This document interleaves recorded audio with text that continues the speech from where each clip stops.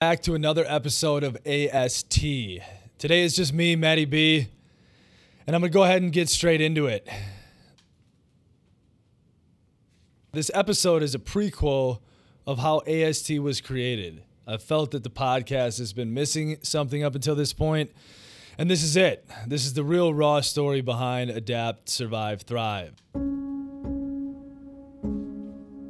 For those of you that don't know, AST was built on the backstory of a kid who told himself lies his entire life. He got expelled from school, he suffered drug addiction to opiates, pain meds, and pretty much everything else. Continuously ran away from his problems and overall lived in what he later realized was an artificial reality created through his own chaotic and self-destructive decisions that were continuously enabled until one day they weren't anymore.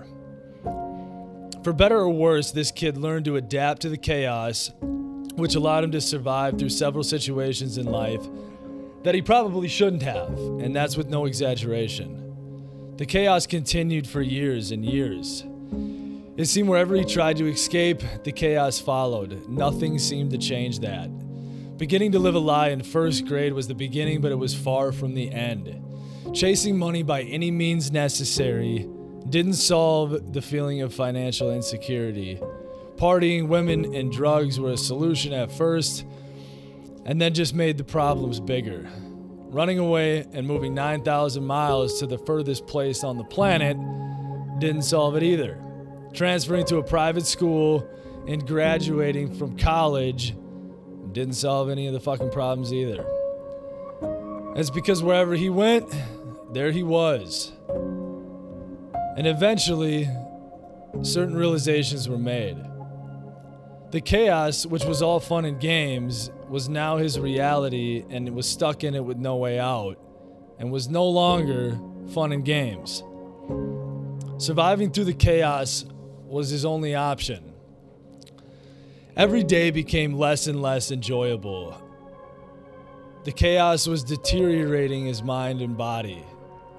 During the passing of each day, he couldn't help but contemplate if there will ever be a day where he could return to a normal life again. Towards the end of his life in this chaos with no consequences, he began to realize that this would only end in one of two ways. Option one was jail. Option two was die. Luckily for him, it was option one. This was the catalyst that finally helped him break his false reality. The consequences were there, and he was willing to face any necessary repercussions for his actions for the first time ever. This was his wake-up call, and he knew if he was given a second chance, he wasn't going to waste it. It was finally time to make a change, and this change is where the next cycle of adapting, surviving, and thriving began. If you didn't put two and two together, hello everyone, Matty B, and I'm the kid from the story. And this episode is going to be me diving into the chaos and sharing my story of how I adapted and survived during this time. If you make it to the end of this podcast, I have a little surprise for you, so I hope you find it entertaining enough to make it to the end. The very, very beginning, a little bit of a backstory is I grew up with a single mom who always worked. My parents were divorced when I was about one, so I didn't really know any different. And at the time, I was living with my grandparents, with my mother, in their basement, and my mom just got into the mortgage industry from my recollection and was working a ton, trying to make up for lost time because a lot of things happened in her and my dad's relationship, and money was instilled with high importance when I was a kid, as I was just simply not sheltered from adult conversations. It was just me and my mom, even after she got her feet back on the ground after the divorce. And we moved out of there and lived together. But when you're young and you're exposed to those type of conversations And at one point, my mother lost everything. You know, money became high importance, and it was looked at as a position of power. And that is true to a certain extent. However, later, a long, long time later, I realized that knowledge, skills, and habits are the real important assets, not necessarily money, even though those three things are used to make money. But it goes to the fundamentals that are important, and those are the real intangible assets. So in first grade, I was held back, and then I repeated first grade at a school in the same school district. And the survival skill of perception as reality was learned really quickly. There was only one person that I was friends with in my neighborhood, which at the time was kind of in bumfuck nowhere, and so there wasn't a whole lot of neighbors. And so there was only one of them that I knew and was friends with, and he didn't tell anybody. So that lie that I told myself and everyone else became my reality, and everyone's perception was only what they knew, which is why that survival skill of perception as reality holds true. What I didn't realize at the time is I was so young that skill was learned without me knowing it. And I used that skill for a long, long time in a lot of other circumstances. And I don't exactly know why I did it or really why I was even held back. It was for math. And ironically, I'd consider myself pretty fucking good at math today. But that was the first time that I was forced to adapt, and the path that I chose was to lie and create a perception so others would basically have a certain opinion of me. And I was afraid of being judged for being held back in first grade because it just seemed really fucking silly at the time. And so we'll fast forward to middle school, and I was kicked out of middle school in 8th grade. And it was definitely for my own bad decisions. I felt like I was treated unfairly as many other people weren't expelled in that scenario. But I was forced to go to a different school, and I didn't have a way to get there. And the only way to get there was actually being driven by the assistant principal, who just happened to be driving by my house on the way to school every day.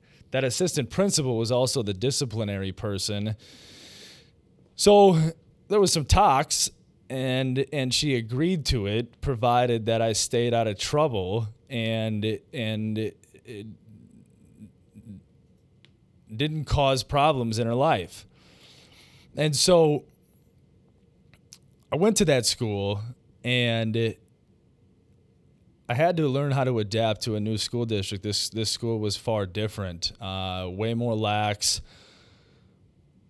way different structure, and I met a lot of new acquaintances. And the reason why I call them acquaintances is because at that point I had already put up defense mechanisms and walls so I didn't get too close or attached to anybody, because I didn't have any plans on staying there, right? This was just something I had to do, and I was going to figure it out, jump through the hoops, and go back to my normal life. I had to finish the last 3 months of 8th grade, and then you get to go to high school.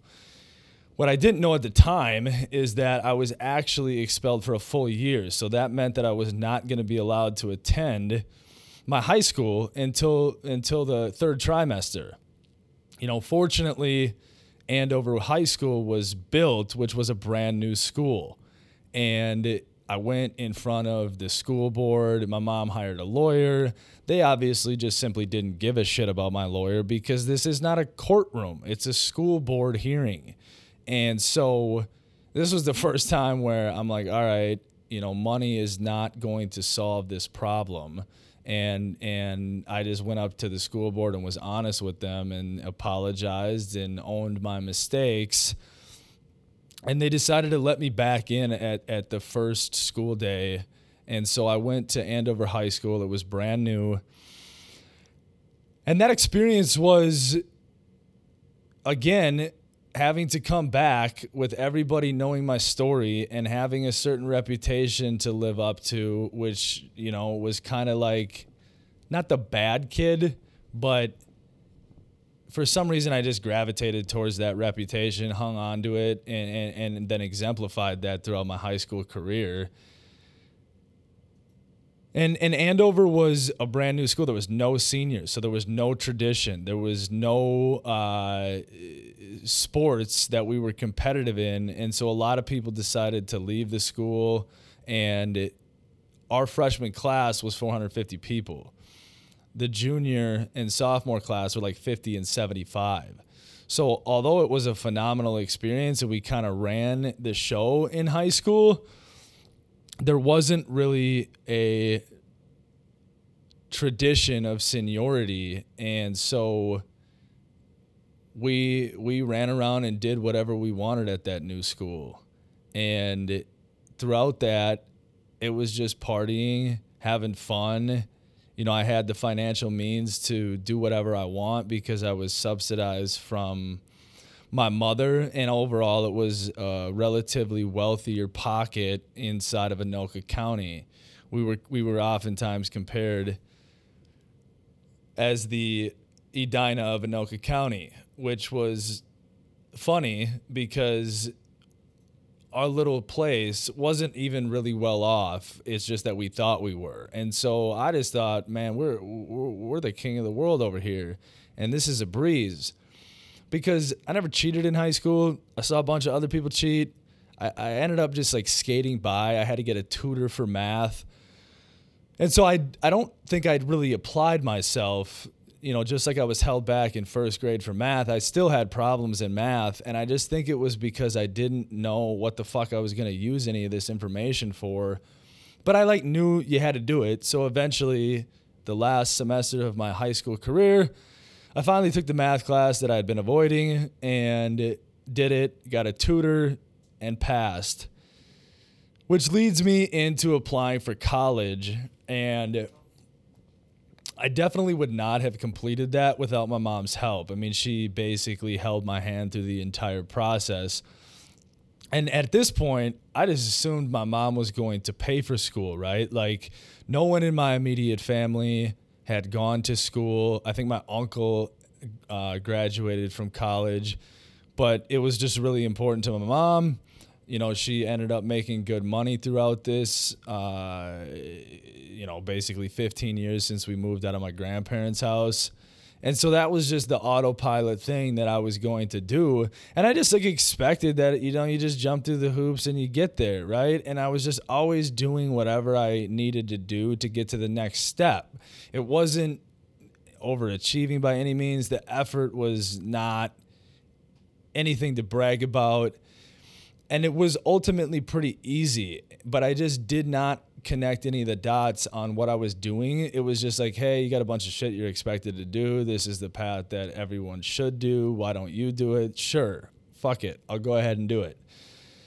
And it wasn't that I didn't want to go to college. It's just that I didn't really understand what I was going to college for. And so I ended up getting in to St. Cloud State, which I always knew I was going to graduate with a 4-year real estate degree. It was the only 4-year degree that matched my aspirations, which I was just going to go into real estate, right? My family had been in it in one form or fashion.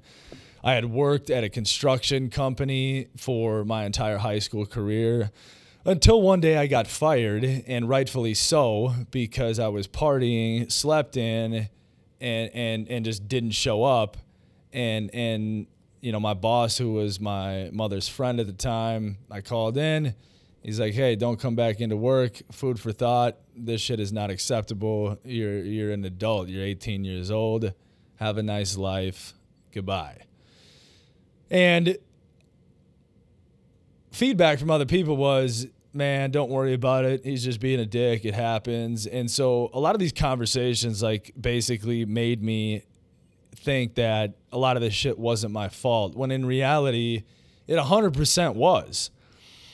And so the reason I went to St. Cloud State was because St. Thomas and St. Cloud were the only two schools in Minnesota that offered my major. And the only reason I was doing that was because, oh, cool, you get a certificate as a backup plan. Otherwise, like, common sense would have just said I would roll right into the industry. I already had connections. There was really no reason to take out a bunch of student debt or have my mom pay for that.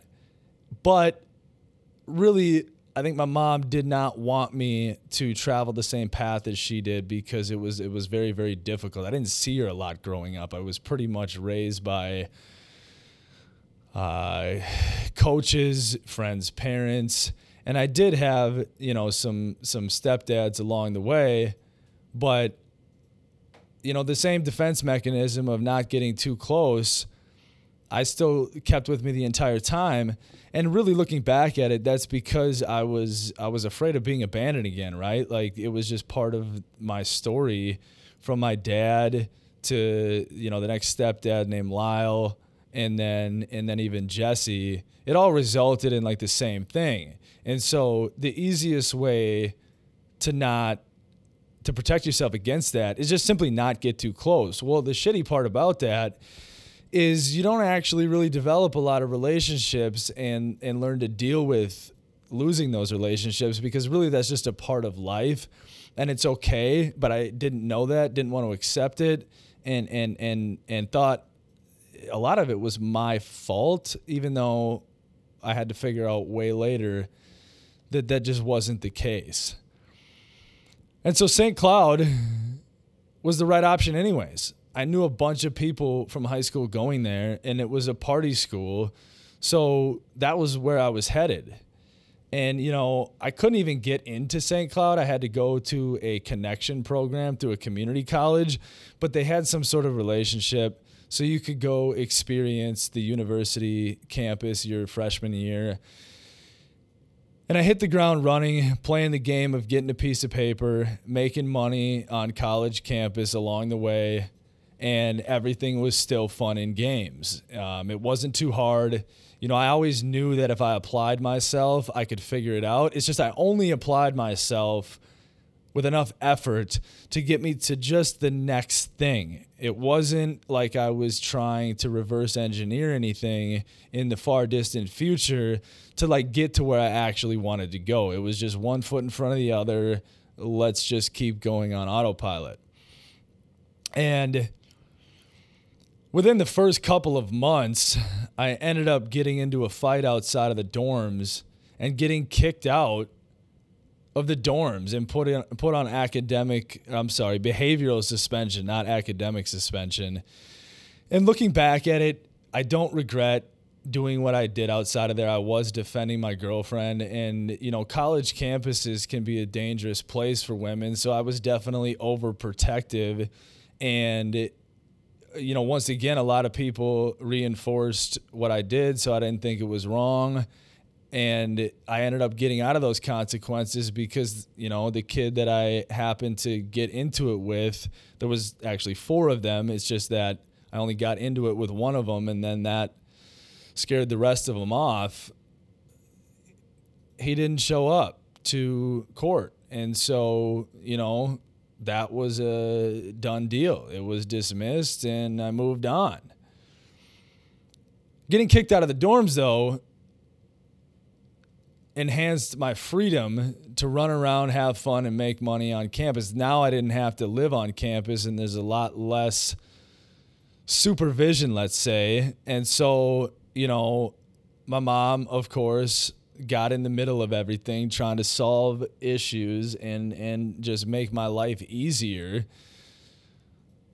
Which, of course, the common sense thing is just to buy a brand new house for your 19-year-old in college. And so she did that. And then I had a couple of roommates live with me to subsidize rent. And that only lasted literally like 6 weeks before I got into some major trouble that I was not going to be able to get out of as easily as all the shit I'd been able to skate out of before.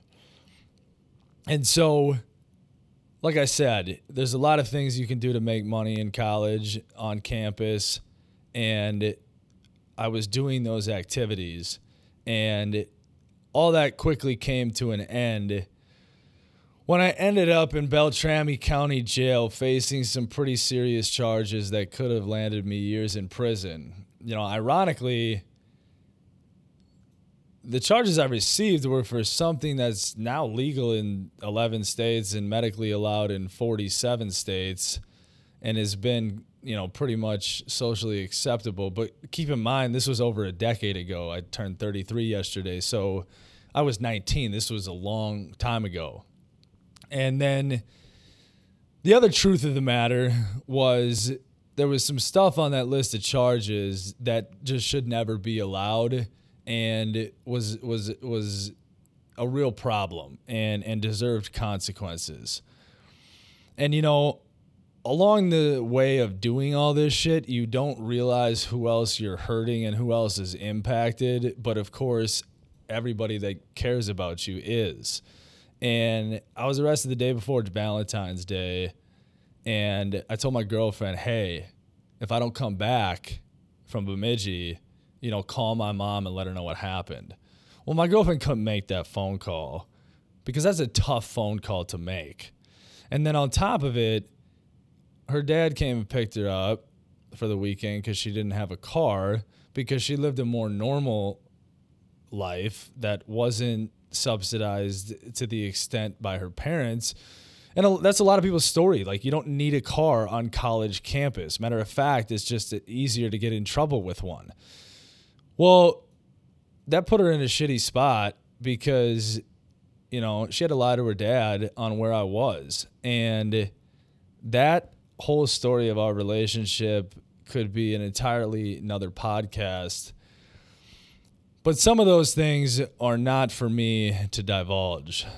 So if you've ever been down this road or know anybody that's down this road, what you do after you get arrested, especially for drugs, is you go to treatment because that's just what you do, right? That's how you get out of consequences because you're already doing the right things to straighten out your life.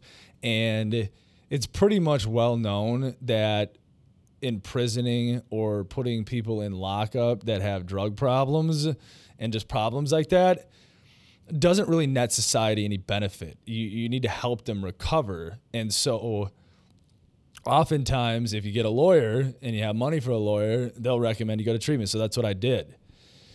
And long story short, I ended up getting out of that with pretty minimal consequences. The charges were eventually dropped after a long period of time where you don't get in trouble anymore. And if you don't get in trouble for a certain duration, it's called a deferred sentence. And that's just what I agreed to because it was easy. And at that point, if you go further, it starts to cost a lot of money for a lawyer. And so I was willing to accept that. No problem. It was a sweet deal. I even got my car back that they impounded for no money because I wasn't guilty technically. And that scared me straight for a good little while, but I was still involved with all the same people, the same crowd, and just being around that is a recipe for disaster. And of course, it pulled me back in pretty quickly. Now, keep in mind that these type of things take a long time. So I didn't even go to court and solve this issue until after I had already got back into the shitty lifestyle that I had been accustomed to and got into more trouble. And I was out on, technically bail is what you're out on when you're not settled or you haven't gone to trial yet. And so I started owing people a lot of money, and it was just not a good situation. So the only choice was to run. And that's what I did. And my girlfriend and I, same girlfriend, decided to study abroad in Australia, which was the farthest place from home, literally on the map. Plus, of course, Australia still spoke the English language, which was definitely appealing at the time because I didn't really want to have to deal with any of that bullshit, right? Like, I wasn't going to Australia to learn and do anything but run. That wasn't the plan.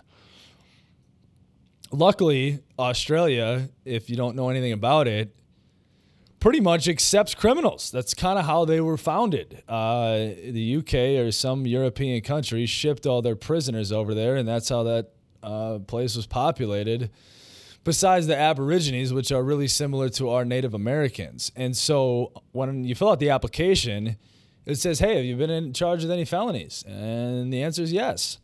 And fortunately, Australia didn't give a shit, and they let me in.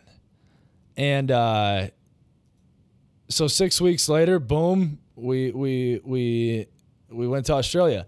And I was such a mess at this time, fully dependent on opiates, spending money I didn't have, selling stuff for money, manipulating ways to get money from my mother. And so my girlfriend helped me out with that. And I don't think I would have actually been able to do it without her, even though it really wasn't that difficult of a process to fill out the fucking applications. We decided to go to separate universities. At this point, I had been a full-fledged piece of shit in that relationship, and it just was for the best. I could tell you that I went to Australia University because it was accredited, which is true, and hers wasn't, so I didn't want to attend that university. But I think the main thing is I just knew that wherever I was going was the wrong way to go. And so I don't know why exactly we ended up at separate universities, but I can tell you that it was for the best. And it gave us enough time apart to eventually, not right away, but eventually go ahead and go our separate ways, which was necessary for both parties. On the way to Australia, I knew what I was getting into, right? And I was looking to clean up my life, and I just figured that a geographical locational change was going to do that. And so you get on the plane, and you know that you're going to get sick because if you're addicted to prescription medications and opiates, that's what happens. And so the plane ride's about 13 hours. I didn't sleep one single second, pacing around a plane in the middle of the night, looking at everybody, all peaceful. And it starts to get real fucking depressing. And then I got there, and everyone's excited, and I'm over here just trying to make it through the next hour. And I knew that this was coming, so I had mentally prepared. But once you're that far away, reality starts to set in. And, fortunately, financial insecurity wasn't a concern at this point because I still had the money printer, right, which was my mother. And so that gave me enough comfort to survive all of this. I was still in pretty rough shape, though. We were a bunch of Americans from all over the country, ended up in Brisbane and did a Great Barrier Reef tour. The problem was I was still in really rough shape, and I tried to go scuba diving, couldn't figure it out, sank to the bottom. My nose started bleeding. It was a disaster. I got off the ship, basically isolated, and then a couple of weeks later, I started to be okay again. And I met some people and began to adapt and survive like I always had. And of course, being in a new environment, perception is reality. I could be whoever the hell I wanted to. And it wasn't like I manipulated everything about me, but there's subtleties that actually do matter because you're kind of lying to yourself by lying to other people, and those lies become your own reality. However, looking back at it, Australia was one of the best experiences of my life because going to another place that far away by yourself with really nobody that you know forces you to survive. And public transportation, driving on the opposite side of the road, going to a university curriculum that's different than what you're used to, and also like being sober. Like I was sober for a little while, and it was an awesome experience. You couldn't replace it. Had I done it differently, I definitely would have went to another country that spoke a different language, because now I have the mindset of actually learning knowledge, skills, and habits so I can adapt, survive, thrive better. But that wasn't the intention of going to this place, but there was still a ton of benefits. And so I came home and transferred to the University of St. Thomas, which I mentioned earlier that I couldn't get into. But I didn't really have another option. You know, without getting into too much graphic details, there was nothing for me at St. Cloud. You know, my relationship was dead. My girlfriend still went there. A lot of her friends and our friends were there. A lot of the bad people that I became acquaintances with, aka friends, whatever you want to refer to them as, were all still in St. Cloud. And I had already been down that road when I got out of treatment, tried to go back there. There was nothing left for me there. What I didn't realize is the cost of that decision, because the transfer process from a public or a state-run university to a private university that had an emphasis on, you know, philosophy, language arts, and theology, I had to basically throw away 36 credits, which is an entire year of school. And I got back there, joined a co-ed business fraternity. It seemed like a good option. I didn't really understand what the hell a co-ed fraternity even was, but St. Thomas was way different than St. Cloud and some other universities, right? You didn't live together. There was no frat houses. And it seemed like everybody had their shit together, and there were some good people to gravitate towards. So I did that. I did the interview process. You know, you do mock interviews. It's structured like a panel interview. It's actually pretty intimidating. You know, you buy nice clothes to fit the what you think is supposed to be the way you're supposed to dress, and you answer the questions that you practice for. And so I did it, got in there, and did really well for a time, right? And unfortunately, there I was again with the same characteristics, same tendency to do the same shit, because I was just not looking at my behaviors, and I didn't know what I was doing at the time. It was just what I did. So I ended up getting a DUI, and I had a sober driver. It wasn't like I needed to drive, but alcohol was involved, of course, and I was just emotionally immature and got angry over a relationship that was already dead. It was over. I just couldn't accept it, and that's a testament to the fact that I did not accept things in general, right? Like, I thought that you could put money at it and just apply force and then just get your way, because that's really what had happened in all of my past experiences. And so I could no longer drive to school anymore. So my dad happened to live in St. Paul within biking and walking distance to campus. And so I moved there while I didn't have a license.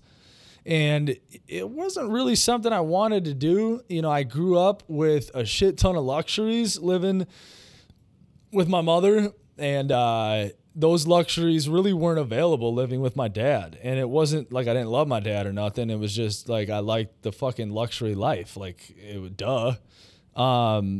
But I had to do what I had to do, right? It was just some more fucking hoops I had to jump through, and I was like, fuck, I did it to myself again. But you know what else is new? So I played the game. I ended up getting a limited license, which, you know, you just write a bunch of hours on there and you carry it with you, and it was all bullshit because I just fucking used it to do whatever I wanted to. And this wasn't the first time I got my license suspended, by the way, so it wasn't the first time I knew how to run this game. And of course, you got a lawyer. You got to get a lawyer when you get a DUI, at least if you have the money for it. And so I got the charges reduced to a careless driving. What I didn't really realize at the time was that the cost of insurance for careless driving is literally equivalent to a DUI. So although there is some benefit to not having a DUI on your record, the financial cost is actually very, very similar. I still had to go through all the same bullshit in court and everything else. And none of those costs added up because I wasn't the one footing the bill.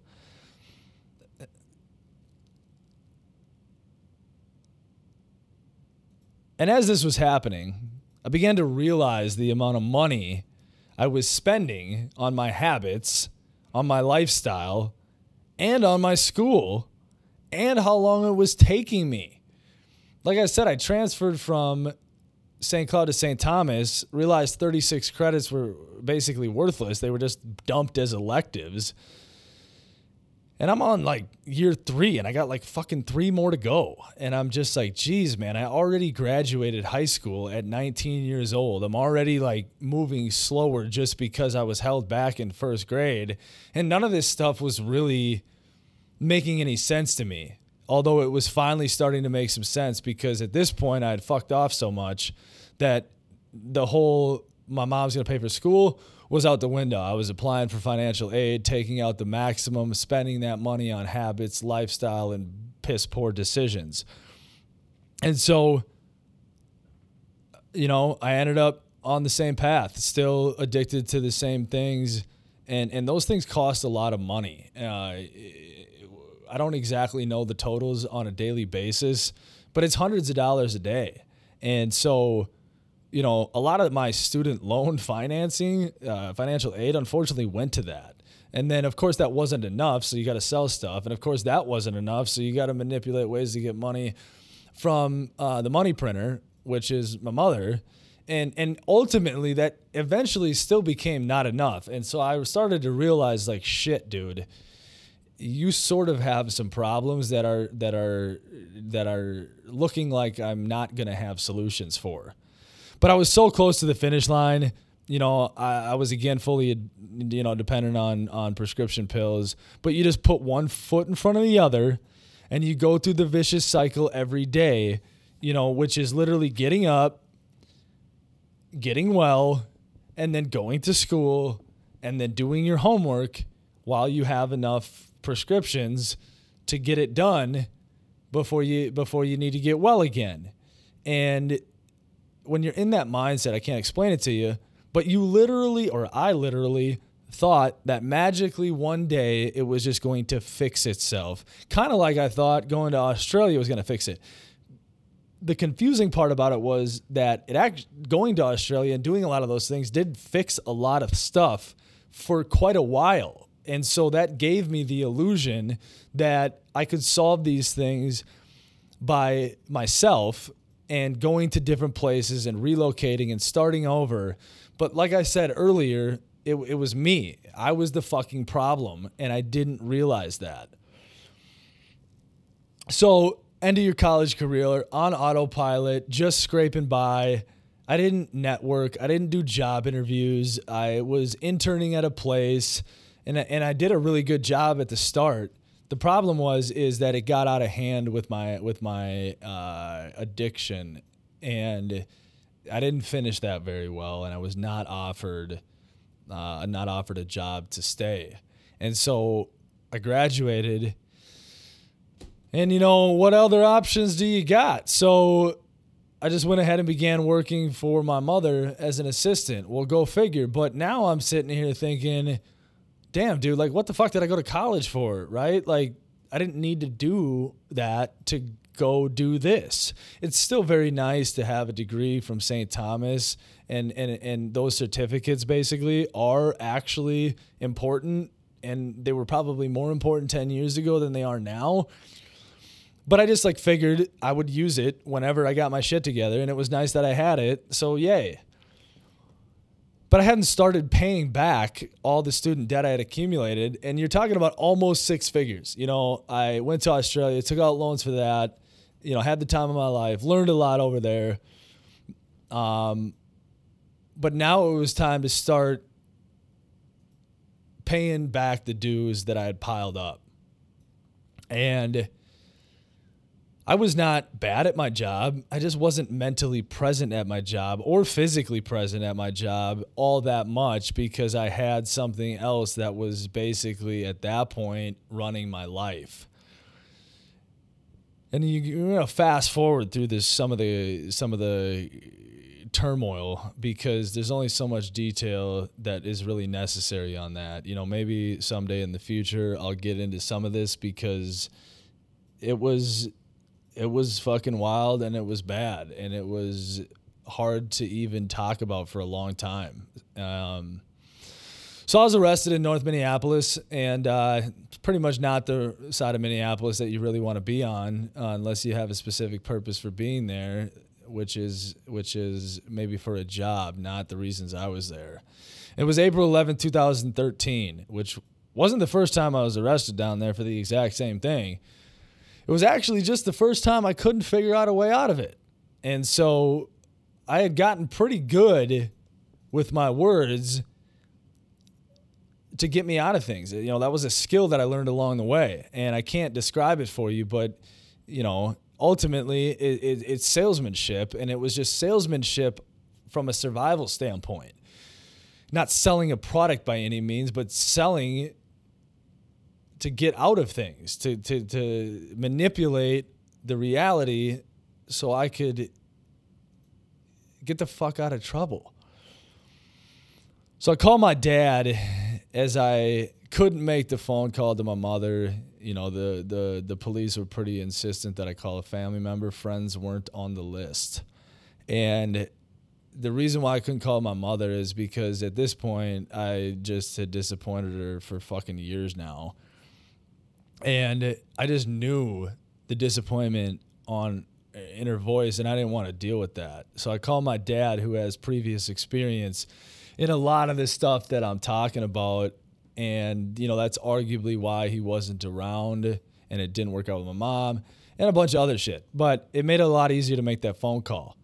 But what I didn't realize is my dad was actually going to take care of all the shit that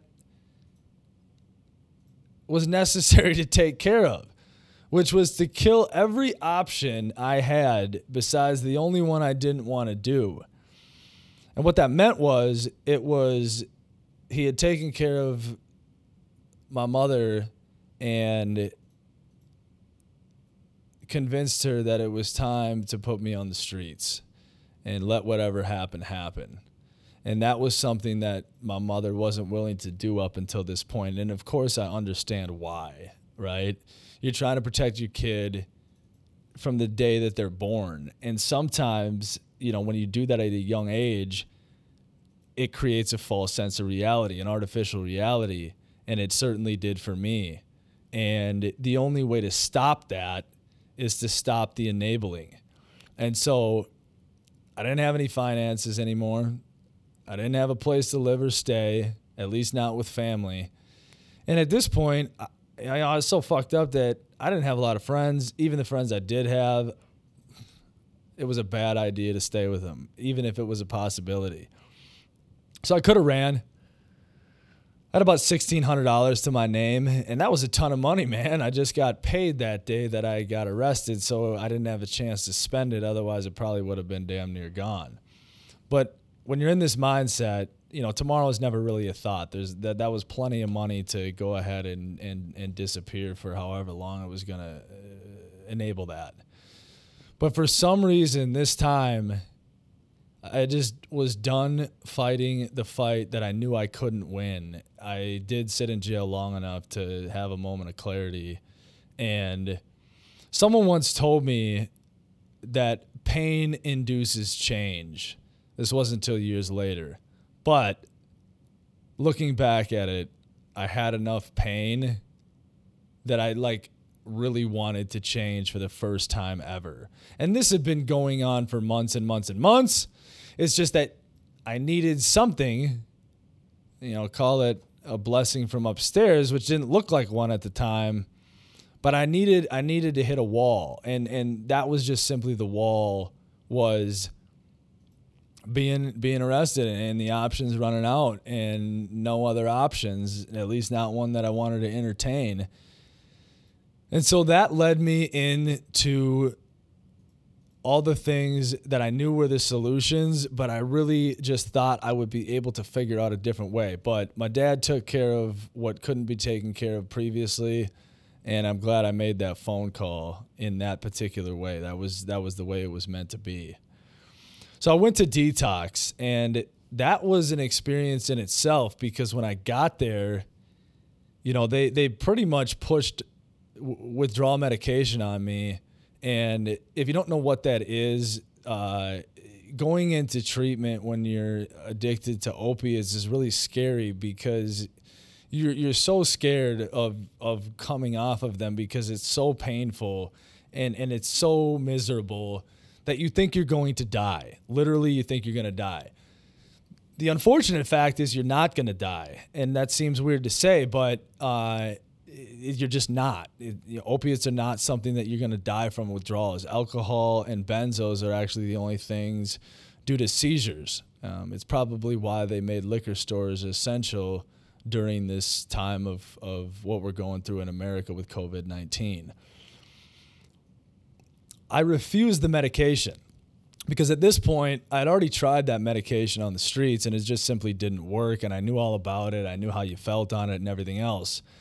Well, denying that medication led the MD to basically have a conversation with me and say, I'm sorry, you can't stay here. And that was confusing to me because I thought this was a place where you were supposed to get clean. And that leads down the rabbit hole of another conversation with our healthcare system, our prescription system, and things like that. But I stuck to my guns and I was like, no, dude, like I did not come here to be dependent on something. I came here to fucking not be dependent on everything. And for whatever reason, that MD must have had a conversation with somebody higher up and talked to me and said, you know what, we are going to let you stay. And of course, it's a small world. So ironically, I knew people in detox from my previous life. And it was one of those times where normally that should have made me comfortable, but the people that I ran into there and the way their mind was communicating through their words to me, it was like, shit, man, I need to get out of this life. I need to get away from these people because they are not talking and making sense to better themselves. Like, it's hard to explain, but who you are is a big part of, who you are surround yourself with is a big part of life. And that was something that was really difficult to give up when I was younger was my friends that I thought were my friends that made me comfortable. But that was the first realization that, dude, these guys are doing the same shit that I used to do. They're going to fucking go back out and do the same exact shit. And I need to fucking stay as far away from them as possible. And that was intuitive to me within a couple of days. I mean, and it was a big wake-up call. It was like a big moment of, oh, shit, I now realize the amount of change that I'm going to actually have to make, which, of course, everybody been telling me for years. I just didn't want to accept it. And so I was able to find a bed. My dad was able to find a bed. And, at this point, I was still looking to get out of this. So I almost had convinced everybody that I was just going to do outpatient treatment, go back to work, start making money, dig myself out of this hole because I had a big fucking hole to dig out of. And once again, somehow, some way, when it really came down to it, those options were not on the table. I could not manipulate my way out of it. I was free, though, and I was sitting in my parents' living room, and I was still about to run. And for some reason, once again, I don't know what happened, but I just, didn't have it in me. And so I'm like, all right, let's go. And I didn't know anything about this place. But it was in Wayzata, and of course you think Wayzata, and you're like, man, this guy went to like a luxury treatment facility, this and that, and it actually wasn't. It was the cheapest treatment facility that I still know to this day. And I had already been to Hazleton Youth Facility, and that was a miniature vacation, and so that one was definitely bullshit. Nor was I mentally ready to do anything because I was not going there for the right reasons. I was going there to manipulate the system and get out of trouble. And so this facility was good. And then it led me into the next thing that I did not want to do. But again, for some reason, I just didn't have no fight left in me. And so that led me to the sober house in St. Paul. And if you don't know what a sober house is and you don't know what a treatment facility is, this particular treatment facility was not a clinical, meaning it was not medical based. There was no MDs on staff except for one because of compliance issues.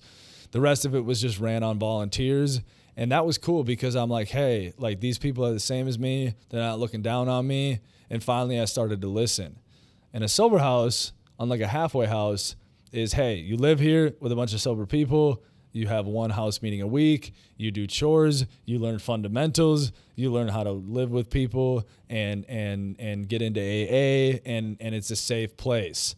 And so I needed that because I didn't know how to do fucking anything. At this point, I was relearning how to do everything. I didn't know how to do anything without substances and like my brain like did not work. I had to relearn how to work. Fortunately, I still had a job, mostly because my mother employed me. Actually, let's be honest, all of that is because my mother employed me. And then I started to come out of the clouds, right? You start to get a clear head and you start to look at the pieces that I'm having to pick up. And the only way to do that is look in the mirror. And that was something I was able to avoid doing for a long, long, long time. And, during this time, you go through whatever avenue is necessary to get better.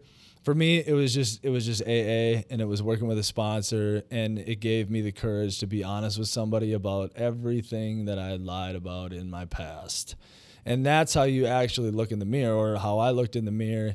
And then began to look at the pieces and the destruction and the consequences for others of my actions. And that was like the turning point of making progress. And so when that happened, not immediately, but I began to connect the dots that knowledge, skills, and habits were the separator of success, because they enhance the ability to adapt, survive, and truly thrive. Not the perception of thriving, which was what I was able to obtain, which was the perception of thriving for years. Little did I know that the cat was already out of the bag to everybody that came in contact with. I was living in such la-la land that I thought all my lies were being believed, but truthfully, in the very end, it was total bullshit.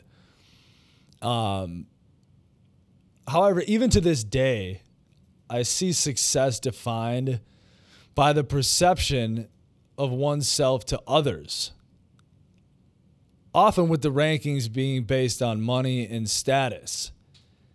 And often that perception is really just an illusion. And that is something that I was able to do successfully at a high level for a long, long time. And so that's the story of the chaos that led me to where I started my first business, living inside the sober house. We've come to the end of this podcast, so tune in to the first episode to see what the next phase of Matty B looks like. And to reveal the surprise, believe it or not, I'm not here to convince anybody. This is just the way I see it through my experiences. Is the other child in this story is America. Peter Schiff once said, printing money to the government and Wall Street is what giving money to a drug addict is. And I've only been around for 33 years. And so in 2008, the above statement was true, and it's still true today. However, I didn't realize it then because I was not capable. But I believe that it's also true for the child known as America. And if you study history, which I'm a fan of now, this has been going on for far longer than just the 2008 situation. And how do I know this to be true? Well, in my opinion, it's pretty simple. Take a look at these statistics once. It's going to give you a comparison between 1990 and 2019. Four-year college tuition average cost in 1990 was $30,408. 40 years later, 39 years later, it's $102,480, which is a 300% increase. The average home price or cost of rent, because they correlate the same in this time period, was $101,000 in 1990 and $294,000 in 2019. Again, a 300% increase. A gallon of gas back in 1990 was $1.12. In 2019, it's $2.50. So please ignore the fact, if you're watching this video in May 2020, that gas prices are low, because that's an entirely different conversation. The cost of raising a child from 0 to 18 years old in 1990 was $120,150. 2019, the average cost of raising a child is $252,000. That's a 2 times increase. Gas prices are also a 2 times increase. The average price of a new car in 1990 was $9,432. In 2019, it is $37,577. Now, here's where it doesn't add up, because the inflationary costs of those things are fine as long as the median income increases by the same percentage or relatively close. The next statistic that I'm going to show or describe is the problem. And the reason is because in 1990, the median income in the United States was $52,689. In 2019, it's $59,039. Now, I can't do the math on this in my head, but you can see that that's not enough of an increase to make this math make sense. The reason why I'm outlining this comparison is because it's the same fucking story as mine. The child known as America just finances their artificial reality differently. I am the child America, and the Federal Reserve and monetary policy is my mother in this story. Both parents enable their children to live beyond their means and allow them to defer the consequences of their chaotic and self-destructive decisions until there are only 2 options left. Now, the Federal Reserve and monetary policy might have a lot more tricks up their sleeve than I did, but based on my experience, they're the same. The end result is the same. It's just a matter of how long you could run the game. So a lot of people say, I bought a new car. Words are important. I didn't realize this till later in life, but they are important. And I'm not saying you need to change your language. I'm just saying you need to understand that sometimes the way you phrase things might not be true and accurate. As long as you know that in the back of your head, though, I think it's okay. So how many people that say they bought that new car really bought a new car versus how many people financed it? Because remember, $9,000 to $37,000, that's the difference of 1990 to 2019 for new cars. But this illustrates the perception of thriving I mentioned previously relative to actually thriving, because you need to know somebody's full story to actually know what's going on. And yes, there is blame to be placed on the parents in this story, both my mother and our government and our banking system and the way we are able to manipulate financing things. Check this out, right? This phones weren't on here, but the cost of a phone has gotten significantly more expensive over the years. But somehow, no matter how much money somebody makes, and keep in mind, I had a ton of advantages. Not going to even say anything at all about that.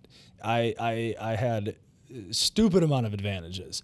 But the reason why it's the same story is because no matter how much money somebody makes, you see the same people have these same products that cost the same amount of money, whether it be a new phone, $1,200 I think this thing costs, or a car, or school, or rental costs, or the cost of raising a child. Everybody is still somehow able to obtain a lot of the same things that don't match how much money they make. And so, yeah, sure, there's blame to be placed on the parents of this story. But I'm here to tell you from my experience that if you want to go ahead and point the finger at that, it's not going to do you any fucking good. The market doesn't give a shit, and that's where the real opportunities in the world are. And student loans are one of the only ones on that list that you really can't get out of, but that doesn't change the fact that you're going to have to deal with those financial consequences at some point. And unfortunately, those financial consequences might just lead into life consequences, relationship consequences, and all the turmoil and fucked up bullshit that I had to deal with because of my actions. And mine are far more drastic, far more graphic, and different, but they're really the same. Artificial reality is still true in both comparisons. So if you took this as I'm talking about everybody in America, I just want to tell you that I'm not, because this is just a generalized comparison. I'm not here to convince anybody anything, just how I see it. I've never regretted anything that I've done after I got my head on straight, because the sum total of my experiences in life have served me very well. And the sum total of experiences just means all of your experiences in totality make you who you are, give you the skills, give you the knowledge, and then either give you good habits or shitty habits, right? And unlearning shitty habits is really hard to do, especially if you have an addicted personality that led you to be dependent on mood altering substances. That change is you got to change everything. I think a lot of people's roads in the American comparison are far different, but it's still the same thing, man. You got to make sacrifices in order to get where you want to be. Otherwise, magically, it's not going to happen. You're not going to end up where you want to be, in my opinion. And what it really all boils down to is to the acquisition of knowledge, skills, and habits to adapt, survive, and thrive as efficiently as possible. Because unlike previous generations, speed wins in today's market, and technology is our competitor to a certain extent. However, we still use it to be more productive as individuals. But it's changing so fast that acquiring knowledge and skills in those departments is a never-ending process. And you have to be able to do it fast as fuck now. And speed comes with practice and discipline of knowledge and skills. And habits are something that you got to work on, in my opinion, for the rest of your life, because you can easily digress on those. I wish everyone well. Until next time. And this podcast is dedicated to a friend of mine that is no longer with us, Nick Earhart. Still thinking about you, and love you, buddy.